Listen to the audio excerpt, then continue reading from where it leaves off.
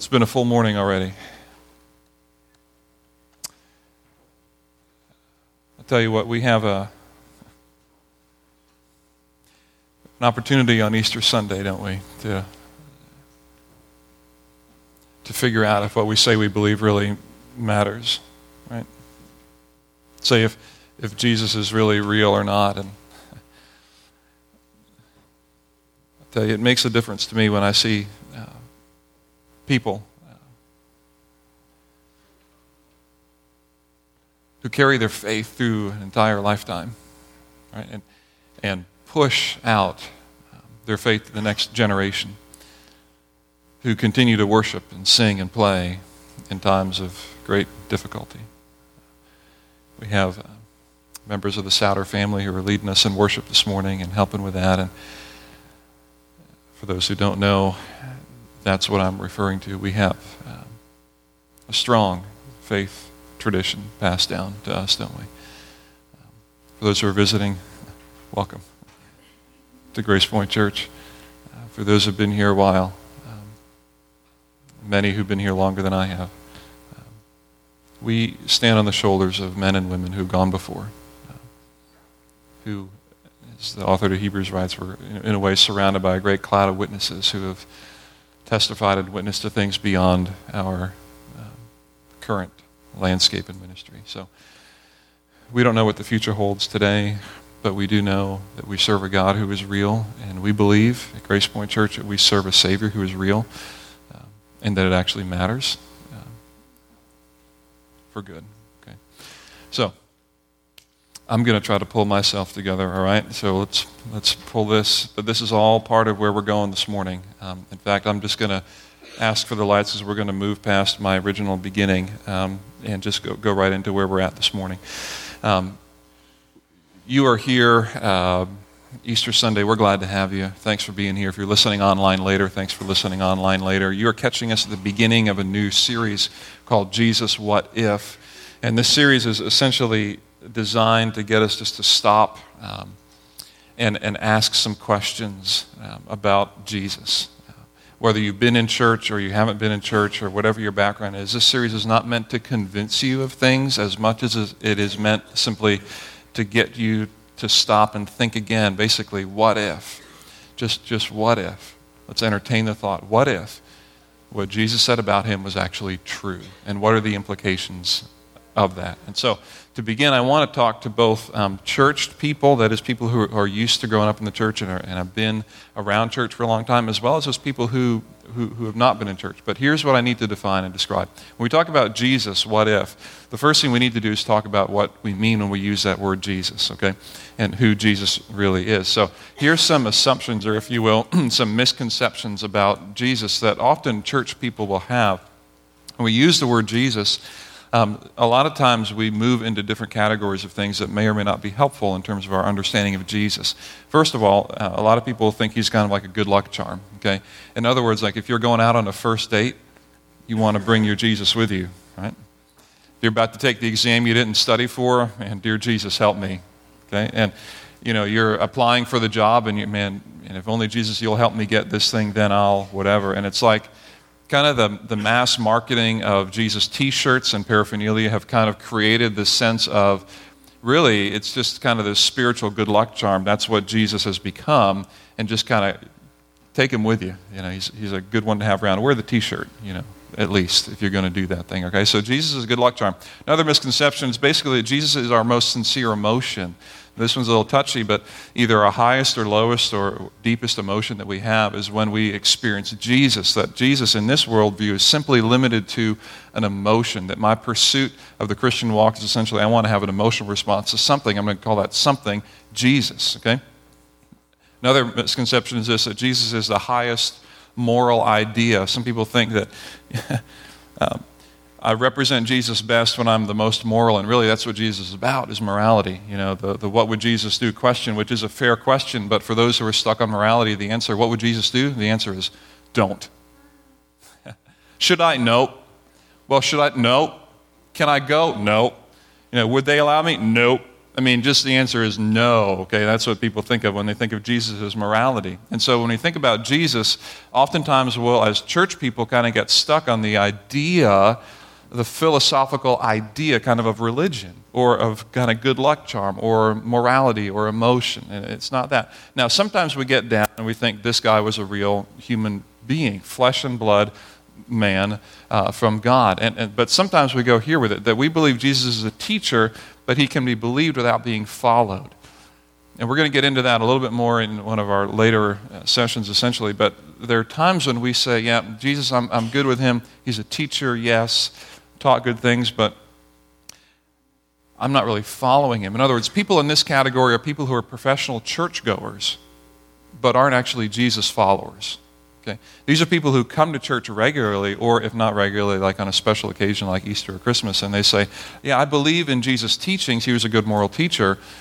But in terms of my personal life, when it comes to me orienting my worldview around Jesus, thinking about my work through the lens of what Jesus would do, or my family, or my marriage, or my dating world, or my money, what I should do, physically, all of that stuff, I'm not really thinking about that because I don't really follow Jesus. I just believe that he has good teachings, okay? So these are some misconceptions that people have in church about Jesus. Now, if you're not a church person, you haven't been in church for a long time, here's some misconceptions you might have about Jesus. That Jesus and the church are the same.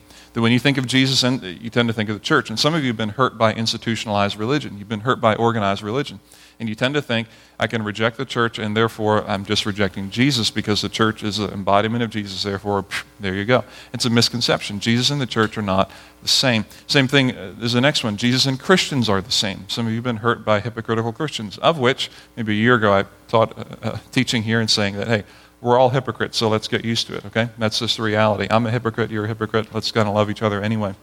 That Jesus and the Christians are not the same. And thirdly here, that Jesus' historicity is a joke.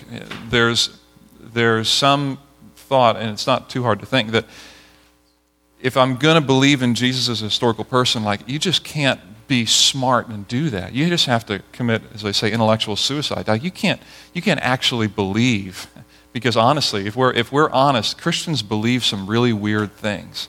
Okay, it's just the truth. And one of those weird things is the resurrection, which we celebrate today. That is weird. It just is. It is strange. It is very, very different. And so you've got to really kind of check your mental capacity at the door if you're going to believe in this Jesus person, is kind of the non-church background. Now, for me, I want to kind of take you into my little world. If I could bring you, if you will, to my living room or in my home and just sit with you and talk to you about why do I believe in Jesus. Many of you know my own personal story. I'm not going to share all that. My own family situation, I'm not going to share all of that here. But even within my own family, there are people who once would have believed in Jesus and have now, if you will, walked away from faith and salvation. So I'm not speaking to you from some kind of ivory tower, disconnected from the real struggles of life. We have people in my own family who have walked away from things that they once claimed, even people who have been influential in my life. And so for me, if you're to ask me, why do you believe in Jesus? Here's a statement that has really kind of helped me get my mind around it. And here's a statement. I want to put it up because it can be kind of confusing. There are some questions whose answers escape me and other questions whose answers I can't escape. Okay, there's some questions whose answers escape me and other questions whose answers I can't escape. What that means is that there are some things about following Jesus, some things about Christianity as a whole. When I ask questions, I do not get answers, and I'm confused. Biblically, I don't really understand all of what's going to happen at the end of time. I'm just going to be honest with you. I don't understand all of how that will unfold.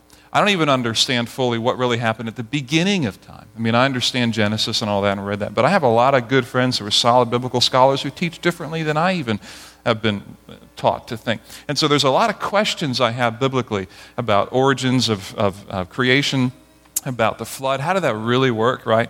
Was it really a literal 6th day? Is there any kind of little movement in there or not? And, how are things really going to end up at the end times? Shouldn't you have it all worked out? I mean, you're the pastor. Shouldn't everything be lined up and neat and clean and orderly? There's some theological questions I have that I can't answer. Exactly how does predestination work and election and all that stuff? What is that about? Does God really just kind of look out here and say, yep, you and you and you, and then not you, not you, not you? And is that really fair? And how can you even serve a God like that? I have questions about that theologically. I have ethical questions. Stem cell research, how does that really work and where are the limits of that? I have questions ethically related to gender roles and all that kind of stuff that we're processing as a culture today. There's a lot of questions, all right, whose answers escape me. Who I'm like, yeah, I don't know. Now, what I can do is I can just stop there and get hung up, or I can go further and say, you know what, there are some questions whose answers I can't escape. I can't get away from. As many questions as I have, whose answers kind of go over here, there are some questions whose answers I can't escape. And for me, one of those questions whose answers I can't escape is really the question of who is Jesus and whether he was even around at all. And so I want to share that with you briefly, and then I want to jump into where we're going. So for me, why in the world do I come and land on that I believe Jesus was a historical person? Here's where I start, and I need to tell you this. My foundation is that I believe in the Bible. Okay, and I believe in the Bible as an authoritative document, an authoritative word from God. And I just want to share this with you briefly. You're going to have to enter classroom mode, okay? Can we do that for a minute? Okay, we're doing a little bit of history here. We're going to throw out some names here real quick. It won't be too painful, but just work with me. When I think about my own reasons for why I believe in Jesus, I go back and why I believe the Bible to be helpful and true. I go back to some of the ancient documents we have, and don't worry, we won't be here too long, but I'm just going to throw up a couple of documents here, and I can throw more to you personally if you really care about this. But here's a chart. Isn't this exciting? Easter Sunday, we've got a chart. You can't read it if you're too far back, but here we go. On the far left here, if my head is not blocking everybody, you can see we have Aristotle sitting down on the bottom left of this chart, and he has a number 5 over him. What that means is that we have 5 copies of what Aristotle wrote. And there's very few people who doubt that he wrote anything. There's very few people who doubt that he existed, but we have 5 copies of what Aristotle wrote, and also actually spans about 900 years from when Aristotle wrote to when he actually have copies made of what he did write, but we don't actually doubt the historicity of those copies or doubt that the teachings of what he said. So let's go to Plato over here. Plato had a lot more. He had 7. We have 7 copies of what Plato wrote. There's not a lot of people saying, I don't believe in Plato, I don't believe in what he teaches. It's fine. Sophocles, another guy, all right, he actually has 100. We have 100 copies of what Sophocles wrote. And these guys are dated. They're pretty far back, but we have 100 copies of Sophocles.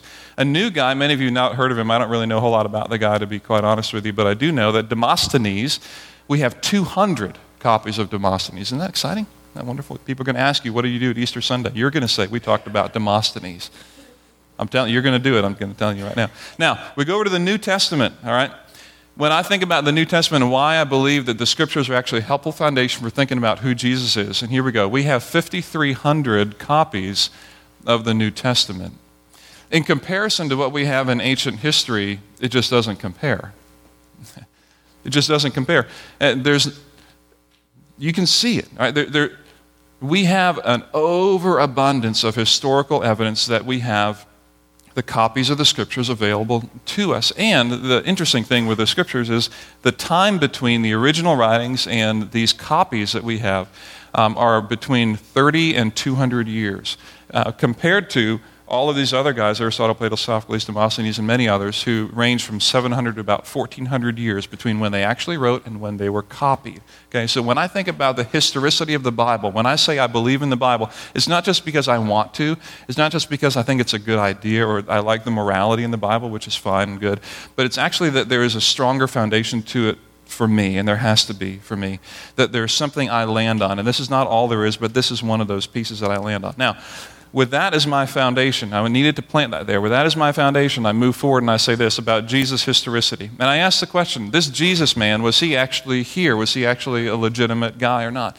And I go to a couple places. Number one, I go to this guy named Josephus, a first-century historian, and really even non-Christian historians. These are people, in fact, there is no credible historian who will say that the man Jesus didn't exist. Okay, there isn't really debate as to whether Jesus was on the planet. There is debate as to who he was. But there is no historian who will say, yeah, he didn't walk the planet. It's just a question of who was he. Some of you know C.S. Lewis. He said the question is really, is he a liar, a lunatic, or is he Lord? Did he think he was the savior of the world and just lied about it? Or is he a lunatic, like really believing himself, but he wasn't? Or is he actually who he said he was? So the question is not, even historically, even if you don't believe in Jesus, was he around? The question is, what do you do with him? Now, I want to press this through just a little bit, and then we'll move into our text for this morning. For me, when I come down to why then do I believe that Jesus is here, the foundation of the Scriptures, the historicity of the person of Jesus, and then this. When I look at the early religious opponents, look at the Pharisees, for example. After they crucified Jesus, what was the fastest way to kind of crush the idea that Jesus was resurrected? It was to produce his body. I mean, that's all they needed to do. It is not a big deal. And ironically, with Jesus' body, after a crucifixion, most criminals were thrown in mass graves. In fact, that was kind of the standard practice, to be thrown in a mass grave. This little guy named Joseph of Arimathea in the New Testament, he claimed Jesus' body. And what that does for us is it gives us a paper trail that says you can go find in the early church period, right, immediately following the resurrection, you can go to the tomb of Joseph of Arimathea and find the body and say, look, he has not been resurrected.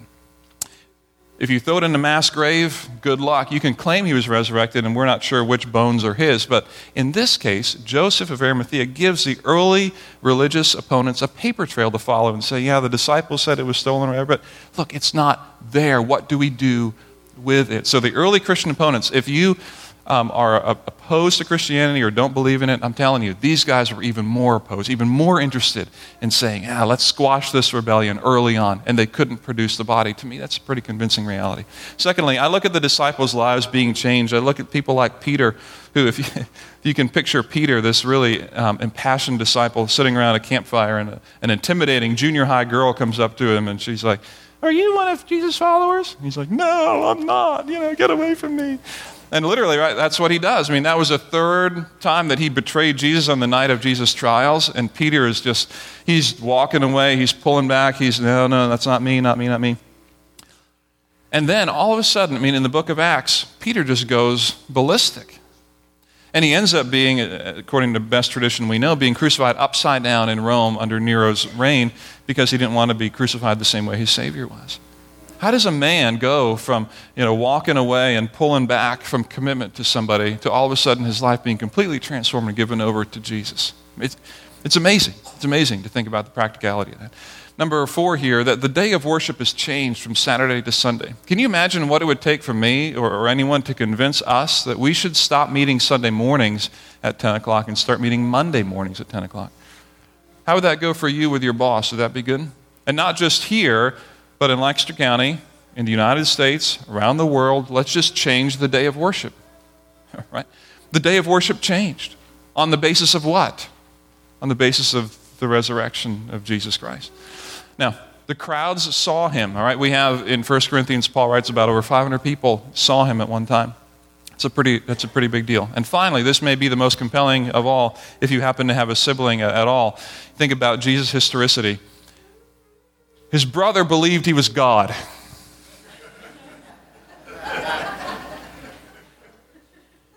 Can you imagine, what you need to do to convince your brother that you're God? It's pretty compelling, right? James, the brother of Jesus, becomes the leader of the Christian church. In the Jerusalem Council in Acts 15, he writes as a leader of the Christian church, as a brother of Jesus, pointing people back to his brother to say, he is the Messiah. Can you imagine what it would take to say, yep, my brother, he's God, right? You can't even say, he's good at something. Let alone, he is God. All right, and this is what James did. And so for me, if you're asking me, when I go back to what questions can't I escape?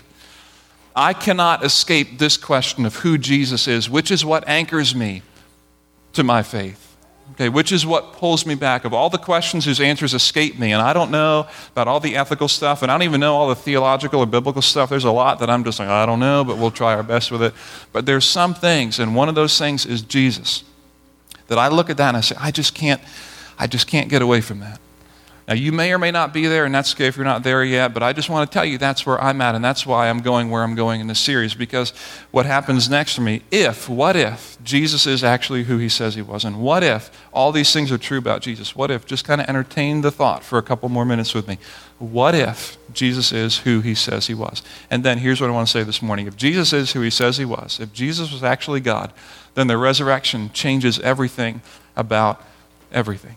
If Jesus was actually God, and you may or may not believe that this morning, and right now that's fine, just kind of entertain the thought and just put that in the, I'll think about it category. Okay, what if Jesus was actually God, then the resurrection changes everything about everything. So, if you have your Bible with you, I'd invite you to turn to the book of 1 Corinthians. And if you don't have a Bible, there's one in the pew around you. 1 Corinthians is in the New Testament. We're going to 1 Corinthians chapter 15. The New Testament is in kind of the right third of your Bible. And there you will find 1 Corinthians kind of halfway through the New Testament. And by the way, if you don't own a Bible, that is our gift to you today. You can take that, own that, run away with that, whatever you want to do. That's our gift to you guys today, all right? You should know what's happening here in 1 Corinthians 15. Paul is writing, the Apostle Paul was a follower of Jesus, a really kind of odd situation. Paul began killing people. All right, if you think you've ever met someone who's opposed to Christianity, meet Paul. Paul was killing Christians, imprisoning them, and that was his mission. And then he had a moment of conversion that we call the Damascus Road experience. On a road to Damascus, he was blinded for several days, and he came and turned to faith in Christ. And then he ends up writing stuff like this. And he's writing to a world in which they're fighting through believing that the resurrection is possible. And it's hard for us to get our minds around if you've been in church for a long time, but this is where he's at, is fighting through a world that believes that the resurrection isn't possible. And if we're honest, this is important for us because this is the world that you and I are born into, isn't it? Think about children for a minute. When a grandparent dies of a young child, don't we, if you're a follower of Jesus and you believe in the resurrection, isn't it normal for a child to think that's the end? That's it. Life's over. And in their eyes, it is over. It's the end. What the resurrection says is no, it's not the end. It's just a new stage of life. And that is weird, right? That is different. That requires a step of faith. Because everything else ends like that, right? That's part of our ecosystem. When your car dies, you pray for a resurrection of the car? Some of you do, right? But no, most of you are like, no, it's over, it's done, right? When the pet dies, right, you don't pray for a resurrection of the pet. I mean, it's over. And so the same thing, especially from little people on up, right? When life, as we understand it, stops, we think that is actually a stop and it's over. And it takes some conditioning and some teaching and some training to say, no, that's not all there is. But it's not normal to think that way. It's very normal to think everything else just ends and stops. When life in humanity ends, it stops and it's over. And that's okay, it's just the way life is. However, it can be very depressing.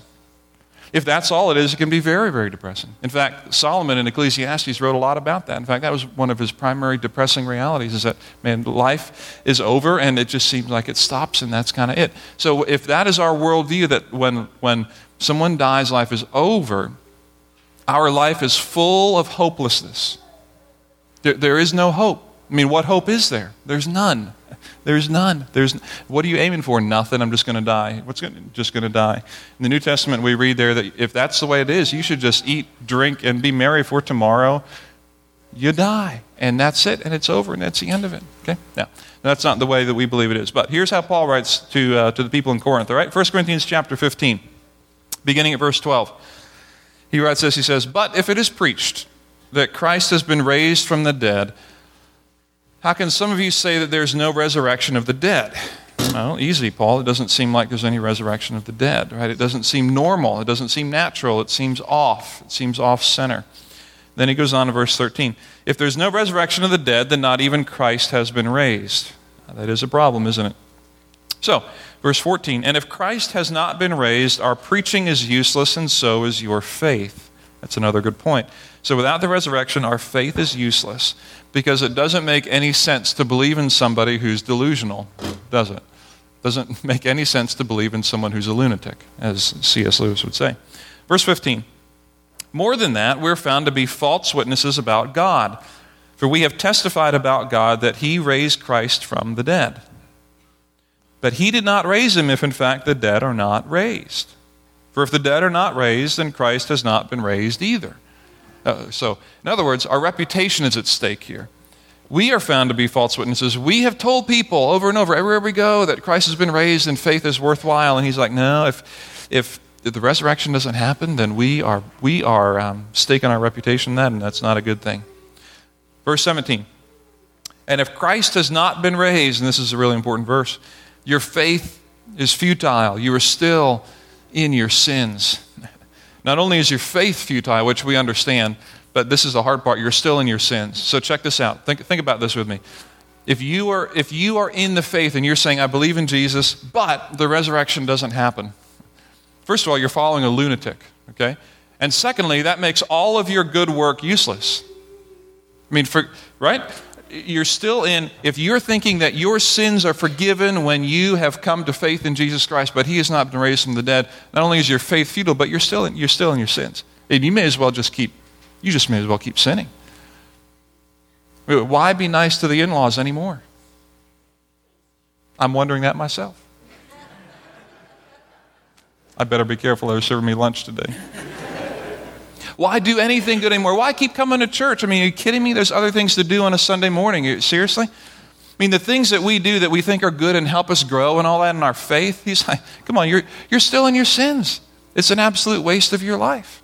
Your faith is futile, and you're still in your sins. And he goes on, verse 18. And also, not only you, but those who have fallen asleep in Christ are lost also. If only for this life, this is a great verse, if only for this life we have hope in Christ, then we are to be pitied more than all men. Isn't that the truth? In other words, you poor little people, you poor people who believe in Jesus, and your only hope for him is this life. And here's where the convicting part is. Your only hope is that your life is a little morally better on this side of eternity because of Jesus. If your only hope is that your kids don't punch other kids in kindergarten or they grow up and they don't go to jail, you're going to be pitied more than anybody else. If your only hope is this world, you're to be pitied. Be pitied. I mean, come on, follow somebody else who's more powerful than that. Are you kidding me? If Jesus isn't powerful enough to conquer death, why in the world would we follow him? Because we can do just about anything else. We can figure out how to forgive if we need to. We can figure out how to heal all kinds of stuff, but we can't figure out death. But if there's someone who has figured out death, I think he's worth following. But if he hasn't figured out death, and pick somebody better to follow. Like find a self-help guru who's better than that. Are you kidding me? Someone who doesn't demand your life. Someone who isn't so inconvenient about this whole self-sacrifice thing. I mean, just seriously, follow somebody else. Because there's a lot of other good options out there. There's a lot of other good role models that you can put in front of your kids besides Jesus if he has been raised from the dead. I mean, just follow somebody who's more convenient. And it kind of lines up with your life a little bit more. It says, yeah, you're doing good. Come on. Just try a little bit harder. Keep going. And he says, if our only hope for Jesus is this life, you poor souls, you're to be pitied. You're foolish. You're going down a delusional path. It's foolishness. So, becomes a game changer if the resurrection happens, doesn't it? Becomes a game changer. Becomes a life changer if the resurrection actually happened. Because all of a sudden, infused into this life is this whole measure of hope that does not exist without the resurrection. Without the resurrection, we have got nothing. We have no hope. Come on, you know that, right? We've got no hope. But all of a sudden, if the resurrection happens, this is a game changer in a big way. And here's what Paul writes in verse 20. But Christ has indeed been raised from the dead, the first fruits of those who have fallen asleep. For since death came through a man, the resurrection of the dead also comes through a man. For as in Adam all die, so in Christ all will be made, and that last word is what? Alive. As in Adam all die, so in Christ all will be made alive. In Adam, sin was introduced into the world, and consequently, hopelessness was introduced to the world. And in Christ, the new Adam, hopefulness is infused into the world. And that changes everything. It changes everything about everything that you ever think of in this world. It changes everything about your approach to this life and the life beyond. It changes everything about how you see your relationships, how you see your money, how you see your fiancé, how you see your husband and your wife, and your boss and your employees and the people who work with you. It changes everything about hope in this world. And not just for this world, but the next. If Jesus came and conquered death. Skip down with me to verses 54 and 55 of 1 Corinthians 15. Because here's what is the net result of the resurrection. 54 and 55. Paul's writing there. When the perishable has been clothed with the imperishable, and the mortal with the immortality, then the saying that is written will come true. Death will be swallowed up in victory. Where, O death, is your victory? Where, O death, is your sting? I mean, come on, death, what do you have now? What do you have now? If this actually happened, where are you at? Where is your power? Where is it? Where is the sting? If in Christ all are made alive. And this is so powerful because here's a guy named Paul, and in a little letter that he wrote to the church in Philippi, he writes this, and here you can kind of process his processing here on this issue. He says this, and he's wrestling with life and death issues. Paul writes over here in Philippians, he says, for me, this is a crazy statement. To live is Christ and to die is what? Gain. If I am to go on living in the body, this will mean fruitful labor for me. Yet what shall I choose? What kind of question is that?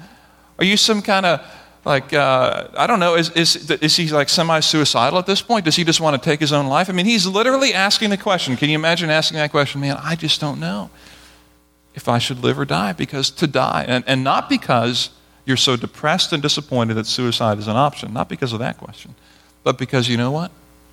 There's something better on the other side. And not just something better, something so much better. And so Paul's asking this question. That is profound to think about. And then he answers the question himself. He says here, I don't know.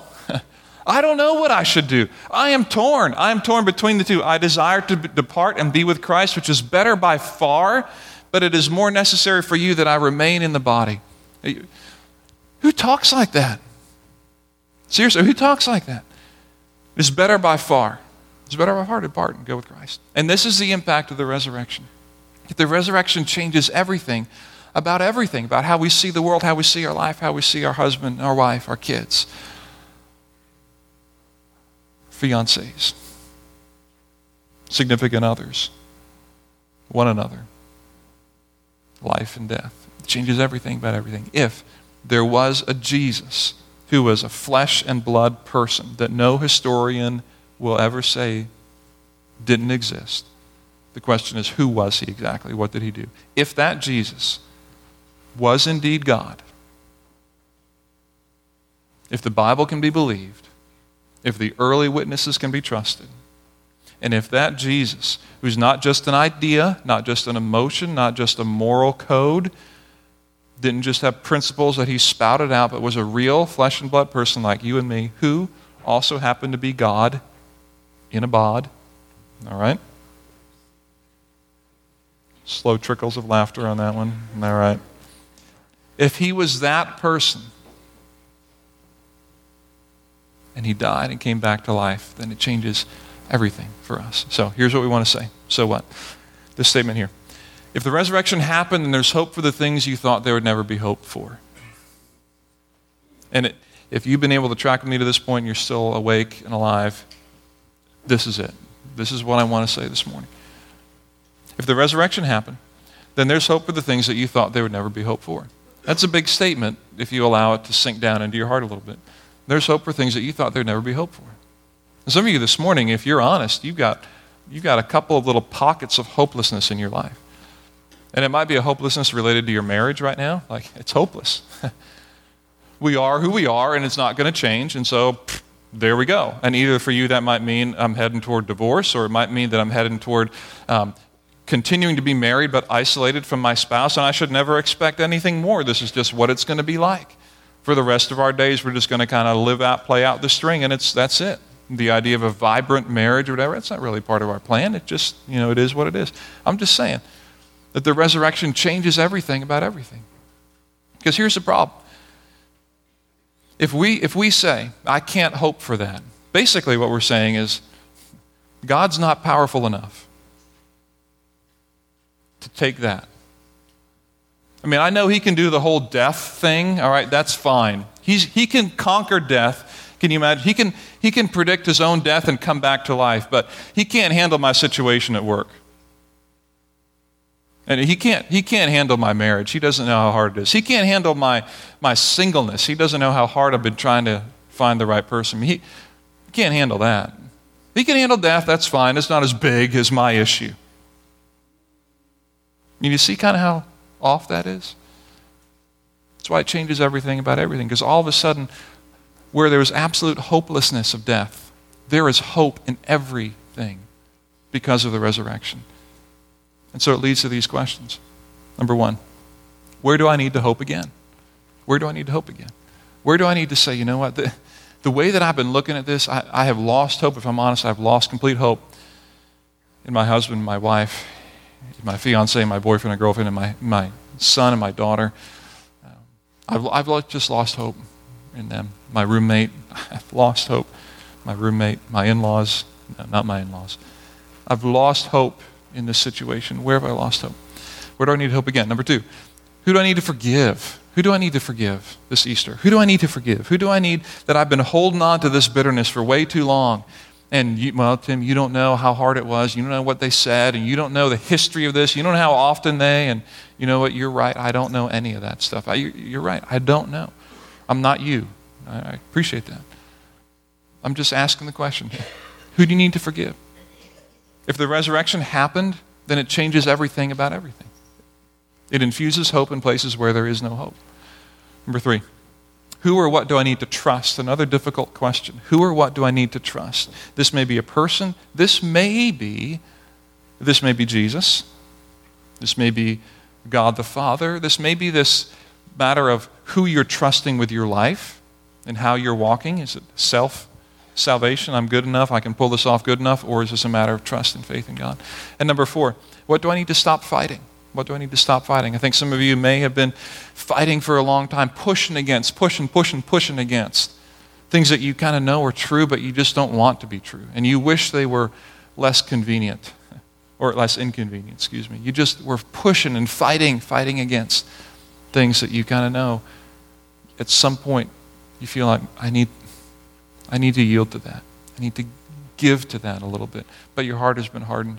You're angry. You're bitter because your parents did this, and your sister did that, and your brother did that, and your pastor did that, and your boss and your coach did that and that and that. And people had been so hypocritical. It's been so hard. If the resurrection is true, it changes everything about everything. And it infuses hope where there never was hope.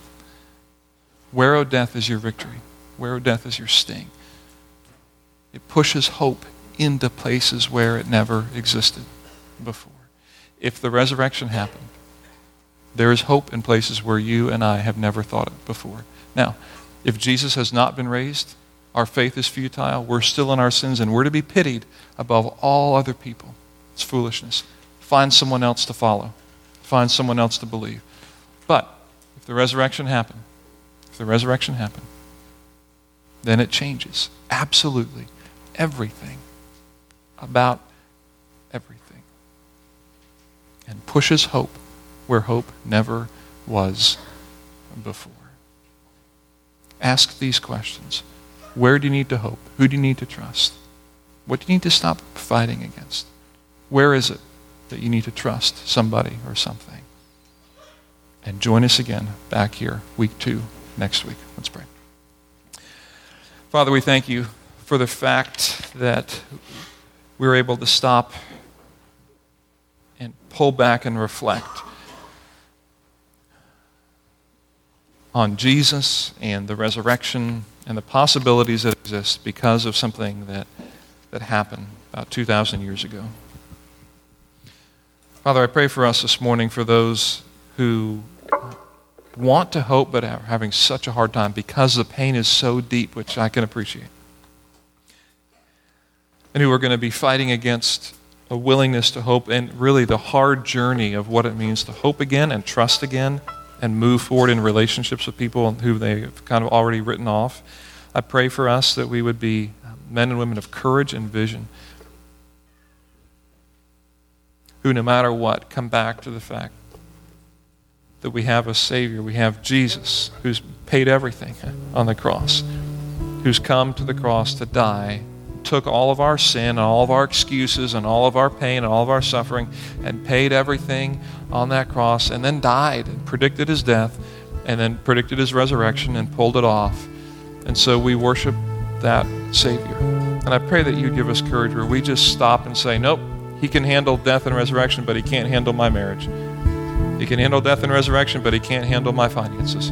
He can handle death and resurrection, but not my singleness, not my anger for my parents or religious leaders in the past. He can't handle that. I'll give him the resurrection, but not my issue. He's not that strong. Give us courage to hope again that Jesus has paid it all. He's paid it all. And all to him we owe. In Jesus' name we pray.